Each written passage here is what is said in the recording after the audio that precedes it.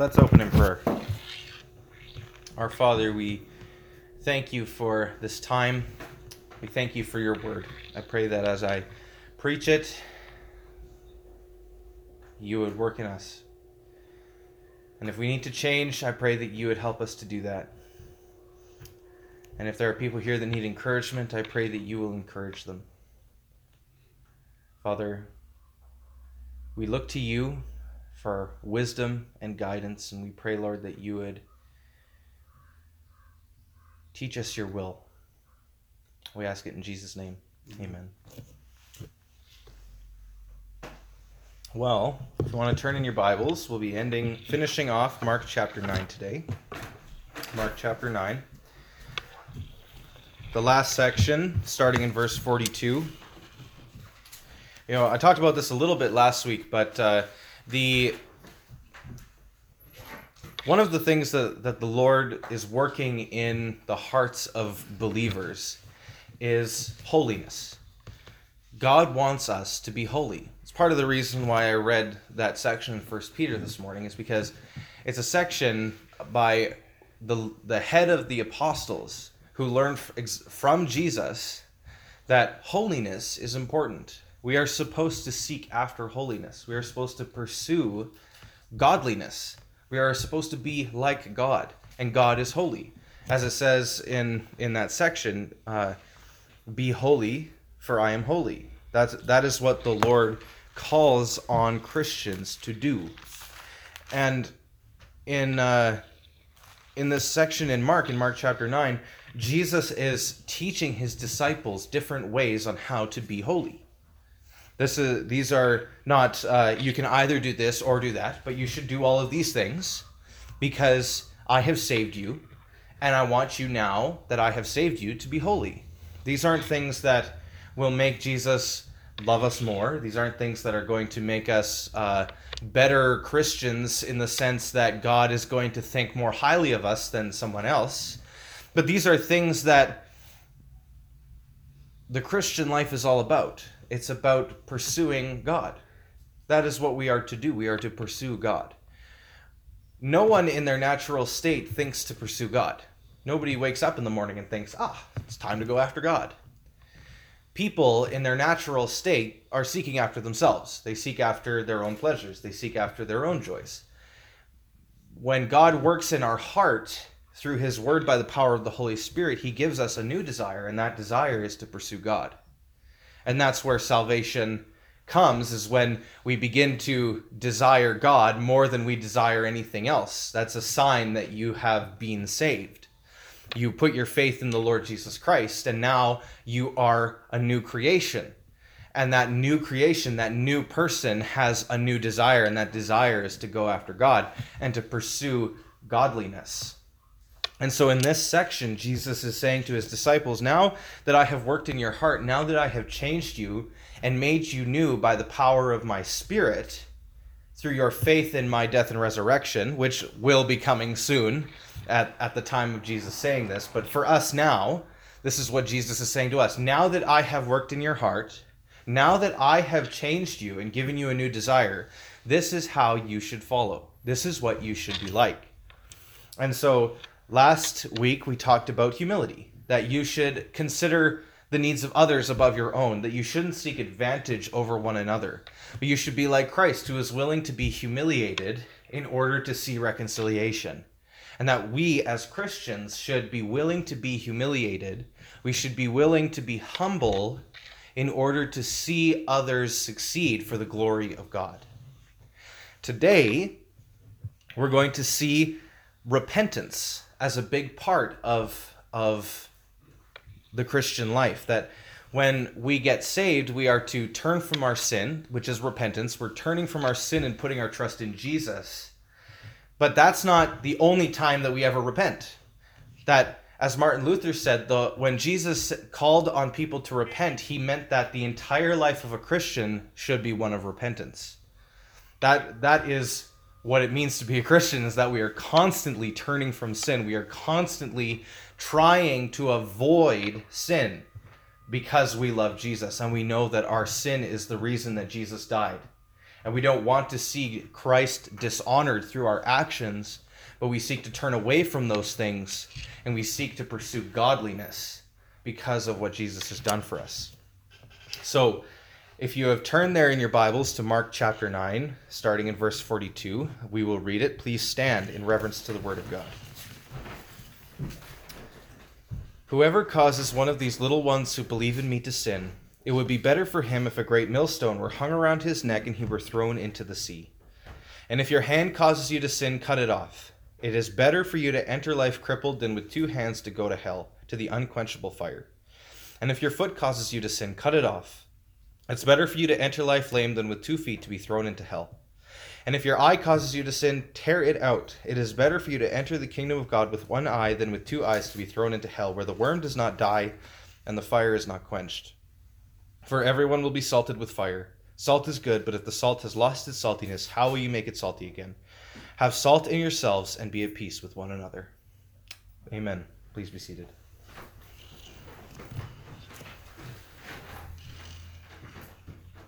So one of the things that we see in this passage is God's feelings towards sin. How does God feel about sin? What does God think of sin? Well, obviously God doesn't like it, because he wants you to be willing to cut off your own hand rather than sin, because sin leads to death and sin leads to hell. And if we are going to claim to love God, we have to turn away from our sin. We are not able to love our sin and love God at the same time. It would be like trying to chase 2 different people at the same time after they've gone in different directions. We cannot pursue God and pursue sin. It just doesn't work that way. And so God is saying in this section through Christ, like Christ is God, that we are to turn away from our sin. We are supposed to be willing to get rid of our sin. But he starts off by saying, he starts off by talking about something that is a really grievous sin that we should not be doing. He starts off by saying, whoever causes one of these little ones who believe in me to sin, it would be better for him if a great millstone were hung around his neck and he were thrown into the sea. So right there you can see what God thinks of sin.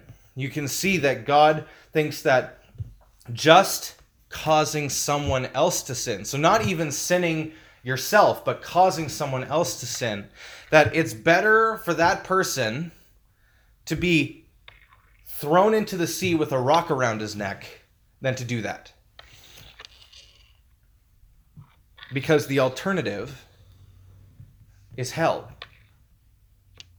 The alternative is eternal destruction in hell. This is not good news. This is bad news. We don't want this to happen. There are lots of people who would say that hell doesn't exist, and that even if it does exist, that it's only for the worst people. But that's not what Jesus is saying here. Jesus is saying that hell does exist, that hell is real. I was talking to a Jehovah's Witness one time, and he said that hell wasn't real because Jesus talked about it in parables, and therefore it's not real. Which I think is kind of ridiculous, because they believe in the kingdom of God. But Jesus talked about the kingdom of God in parables. So they still believe in the kingdom of God, but they don't believe in hell. And I think the reason that they don't believe in hell is because they don't want to believe in hell. And really, who wants to believe in hell? I don't want to believe in hell. I don't think you want to believe in hell. But hell is a reality. Hell is an actual place. Hell is an actual thing that exists. And just because we don't like it doesn't mean that we can throw it out. Especially when Jesus, who does not lie, who cannot tell a lie, talks about it. And so we see in this section that hell is a real thing. And it's better for a person to have a great millstone hung around his neck and to be thrown into the sea than to go there. That means it's really bad. That means that people shouldn't want to go there. That means that we should not want other people to go there. And Jesus talks about hell even later in this section. He talks about hell as being a place that is an unquenchable fire. He talks about hell as being a place where the worm does not die. These are not positive images. These are terrifying images. And we should know about these, because I think in some ways us knowing about hell is a motivation for evangelism. My story is kind of built around my understanding of hell. My reason for being a pastor is because my grandfather died when I was about 19, and I knew that if I really believed in hell, and if I believed what the Bible says, that people who don't believe in Christ go there, then what I believe is my grandpa is in hell.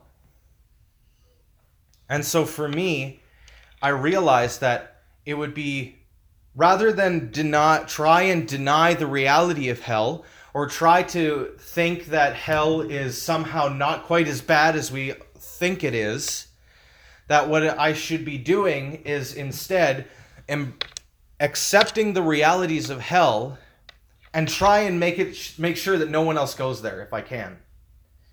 And so I went off to Bible school kind of reluctantly, because I didn't really want to be a pastor at the time. I didn't really want to do what I'm doing now, which is funny because now I can't imagine doing anything else. But at the time, it was more out of a compassion for people, because I didn't want to see them go to hell, that was the reason that I went to Bible school. And over the course of time, I realized that being a pastor is a wonderful gift, and I wouldn't stoop to become a king. This is such a great job. But for me, it was understanding hell that brought me to a place where I thought, I can't just let other people go here without saying something. And that's why I talk about it in this situation, is because there are a lot of pastors out there who don't talk about hell. There are a lot of pastors out there who don't want to talk about hell. And you probably also don't want me to talk about hell. But we need to know about it, because we need to know where our unbelieving friends and neighbors are going. We need to know that this is people's eternal destiny, so that we can save them, so that we can snatch them out of the fire, so that we can make sure that they don't go there. Or if they do, that they're going with us kicking and screaming and holding on to their ankles. I believe that was Charles Spurgeon who made a quote like that. If people are going to go to hell, let them go with us holding onto their ankles, screaming for them to stop. That's why we talk about these things. And I think that's why Jesus talked about these things, because God is a compassionate God. And God is calling on people everywhere to repent. God takes no pleasure in the destruction of the wicked. God calls on us to do something about it. So if you have friends, neighbors, or family who are not believers, then you need to know that this is where they're going. They're going to the unquenchable fire. They're going to a place where the worm does not die. And I know that sounds like bad news, and it makes you probably uncomfortable. And I would say I'm sorry, but I'm not, because I think we need to be uncomfortable sometimes. I think we need to think about this. I think if we're, as a church, going to make any difference in this town, it has to start from a place of fear, that we are afraid of where people are going, that we don't want people to go there.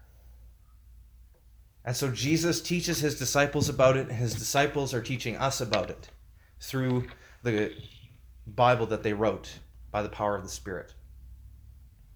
Let's not forget. Whoever causes one of these little ones who believe in me to sin, it would be better for him if a great millstone were hung around his neck and he were thrown into the sea. We must always be watchful. We don't want to cause others to sin. We know that sin leads to death, and death for an unbeliever leads to hell. And so when we are causing other people to sin, we are essentially pushing them closer to the fire. For us, Christians, we need to be innocent. We need to pull it back And we need to be willing to love people and to draw them in rather than push them out. We need to love one another. And this is specifically talking about other Christians. Whoever caused one of these little ones who believe in me to sin. It would be better for him if a millstone were hung around his neck and he were thrown into the sea, because hell is that bad. We must never, ever, ever cause one another to sin by being belligerent to one another, by pushing our own way on one another, by refusing to forgive one another, by refusing to apologize to one another. This is what Christians are supposed to be. We are supposed to be people who never push another Christian to sin. This is partially talking about what we talked about last week, which is we don't want to push our greatness onto someone else. We don't want to seek our advantage over one another. We are to consider others as more significant than ourselves.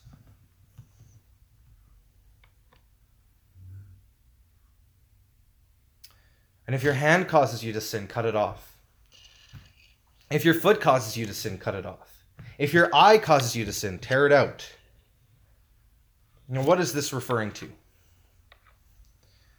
I heard a story about a guy once who he cut off his hand, literally. And he came up to his friend and he said, I've cut off my hand. I've cut off my hand because I think it was causing me to sin. But now that I've cut it off, I can't cut off my other hand, which is also causing me to sin, so can you help me? And his friend panicked and grabbed an ice pack and put his hand on ice and wrapped up his hand and drove him to the hospital. And they took him in for psychological counseling because you're not supposed to actually cut off your hand. But what is this referring to? What are we actually talking about here? What does Jesus mean when he says, if your hand causes you to sin, cut it off? If your eye causes you to sin, tear it out. Well, I think the question is answered for us in the book of Hebrews. If you want to turn to Hebrews chapter 12, we'll see the answer. Hebrews chapter 12.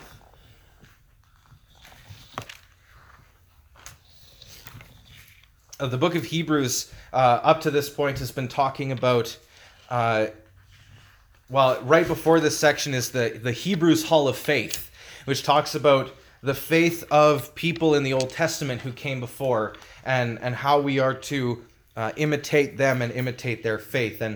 And then the book of Hebrews says, therefore. So this is Hebrews chapter 12, verse 1. It says, therefore, since we are surrounded by so great a cloud of witnesses, let us also, like they did, lay aside every weight and sin which clings so closely, and let us run with endurance the race that is set before us. So, imagine running a marathon with a backpack full of bricks and trying to win with a backpack full of bricks on.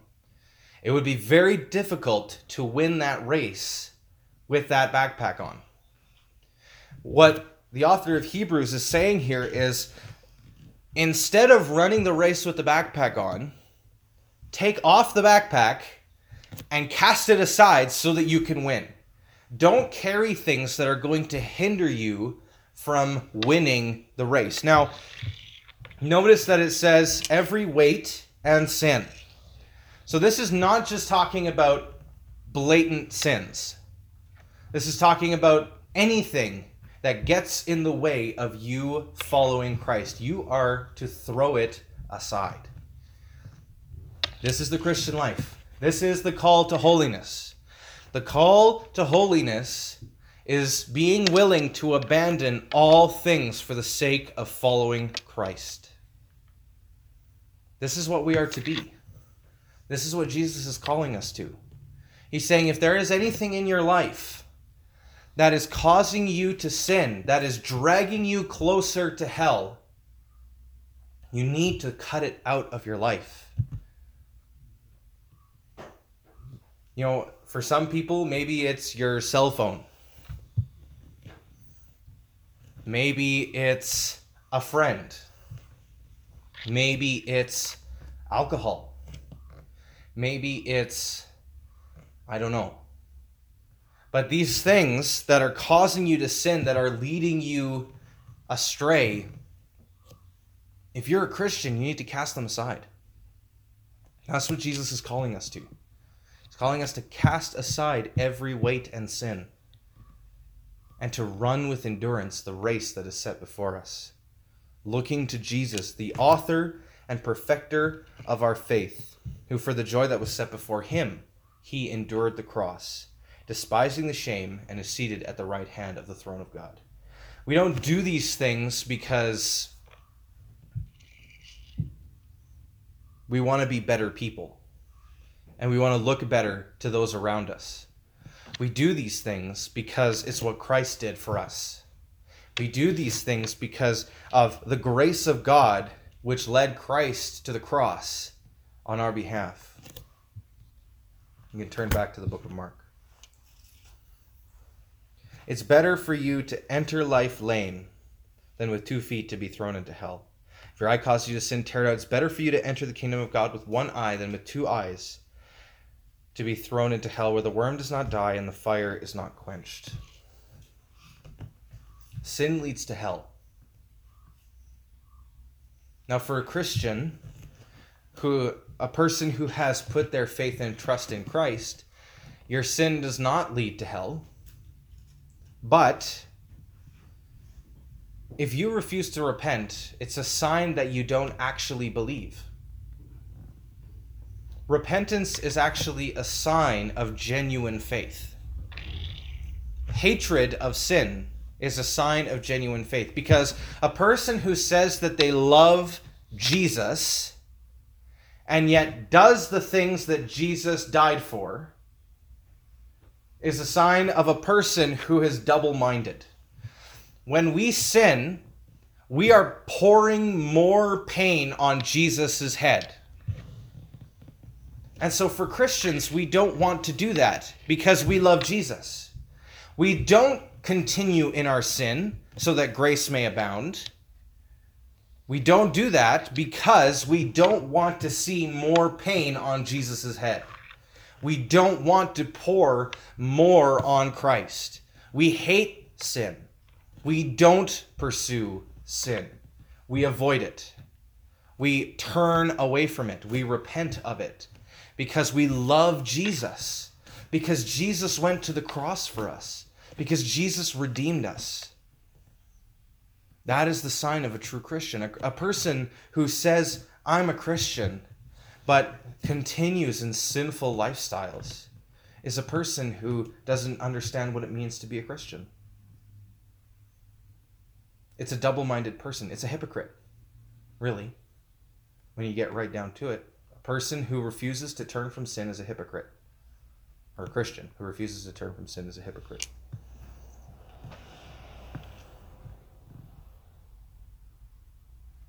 For everyone will be salted with fire. Salt is good, but if salt has lost its saltiness, how will you make it salty again?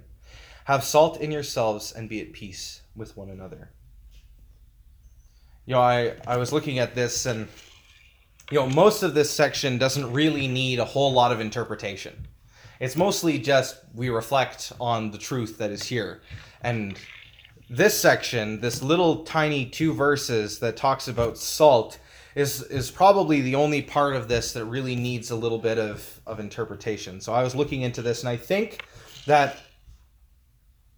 what the commentators told me, and I think that it makes sense, is when they're talking about salt, what they mean is repentance. Because this whole section is about repentance, and so it seems to follow, logically, that Jesus is just using another word to try and help us understand what it means to be a repenting person, what it means to be repentant. He says, everyone will be salted with fire. Salt is good, but if the salt has lost its saltiness, how will you make it salty again? It's like repentance is good, but if your repentance loses its repentiness, how will it be repentance? It's not really repentance. So if you're a Christian, if you're calling yourself a Christian, and you're saying that you have repented, but you continue in your sinful lifestyle, then your repentance isn't really repentance, is it? It's just empty words. Jesus is saying here, repentance is good. You should repent. You should turn away from your sin. But if you only turn away from one sin and you continue on in another sin, then it's not a balancing act that we're doing. We're not trying to say, okay, well, I'm going to keep on, I don't know. What's a good sin? Sorry. What's a sin that I could use as an example here? Lying. I am going to continue lying, but I've stopped cheating on my wife. Well, I mean, yeah, it's good that you stop cheating on your wife, but you're still sinning by lying. And so God isn't looking at you and saying, oh boy, I'm sure glad that he stopped cheating on his wife, but he's still lying. So I guess that's good. God is saying, no, you need to turn away from all of it. And by the way, well, forget it. Never mind. I'm not going to go there. Everyone will be salted with fire. Salt is good, but the salt has lost its saltiness. How will you make it salty again? Have salt in yourselves. Repent. Turn away from your sin and be at peace with one another. That the only way that Christians can have true unity is if together we are turning from our sin. That's what it means to be a Christian, is to turn. And the only time you will ever be able to do this is when you understand grace. Because otherwise it just becomes a frustrating gritting your teeth and closing your eyes and not doing anything because you might sin. We have grace. You know, we sang a song earlier, "To God be the glory, great things he hath done." One of the lines in there is, "The vilest offender who truly believes, that moment from Jesus a pardon receives." It's not that Jesus conditionally saved you to see if maybe you'll turn away and get bad again, and then he'll take away your salvation because you're being bad. Because if Jesus took away everyone's salvation for being bad, everyone would go to hell. Because all of us fail to repent.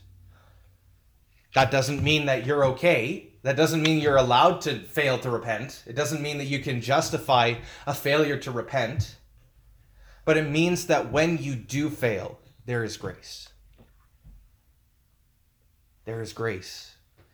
When you put your faith in Christ, that moment from Jesus was a pardon received. He didn't forgive your past sins and then is leaving it up to you to make up for future sins. He saved all of you for all time. He saved you from all of your sin, I should say. He covered it all, past, present, and future. It's done. It's finished. It's over. That is the Christian life. That all of these things, that we are to turn away from sin. 100% we're to turn away from sin. But when you fail, there's grace. There was grace before you failed. Because Jesus knew that you were going to fail before you did. There is grace. Have salt in yourselves and be at peace with one another. Let's pray. Father, I pray that if there's anything that I have left unsaid, I pray that you would bring it to our minds later. Father, I pray if there's anything that I have said that is wrong, that you would expel it from our minds. Father, I pray that you would work in our hearts. By the power of your Spirit, I pray that you would lead us to repentance. I pray that you would help us as Christians to seek to be holy, and that we would have peace with one another as we do. Father, I pray that if there are people here who have never truly repented, Father, I pray that you would save them. I pray that you would help us all to cut sin out of our lives. I pray that you would lead us and protect us and guard us from our sins. Help us to be led away from temptation. And help us to desire holiness. I ask it in Jesus' name. Amen.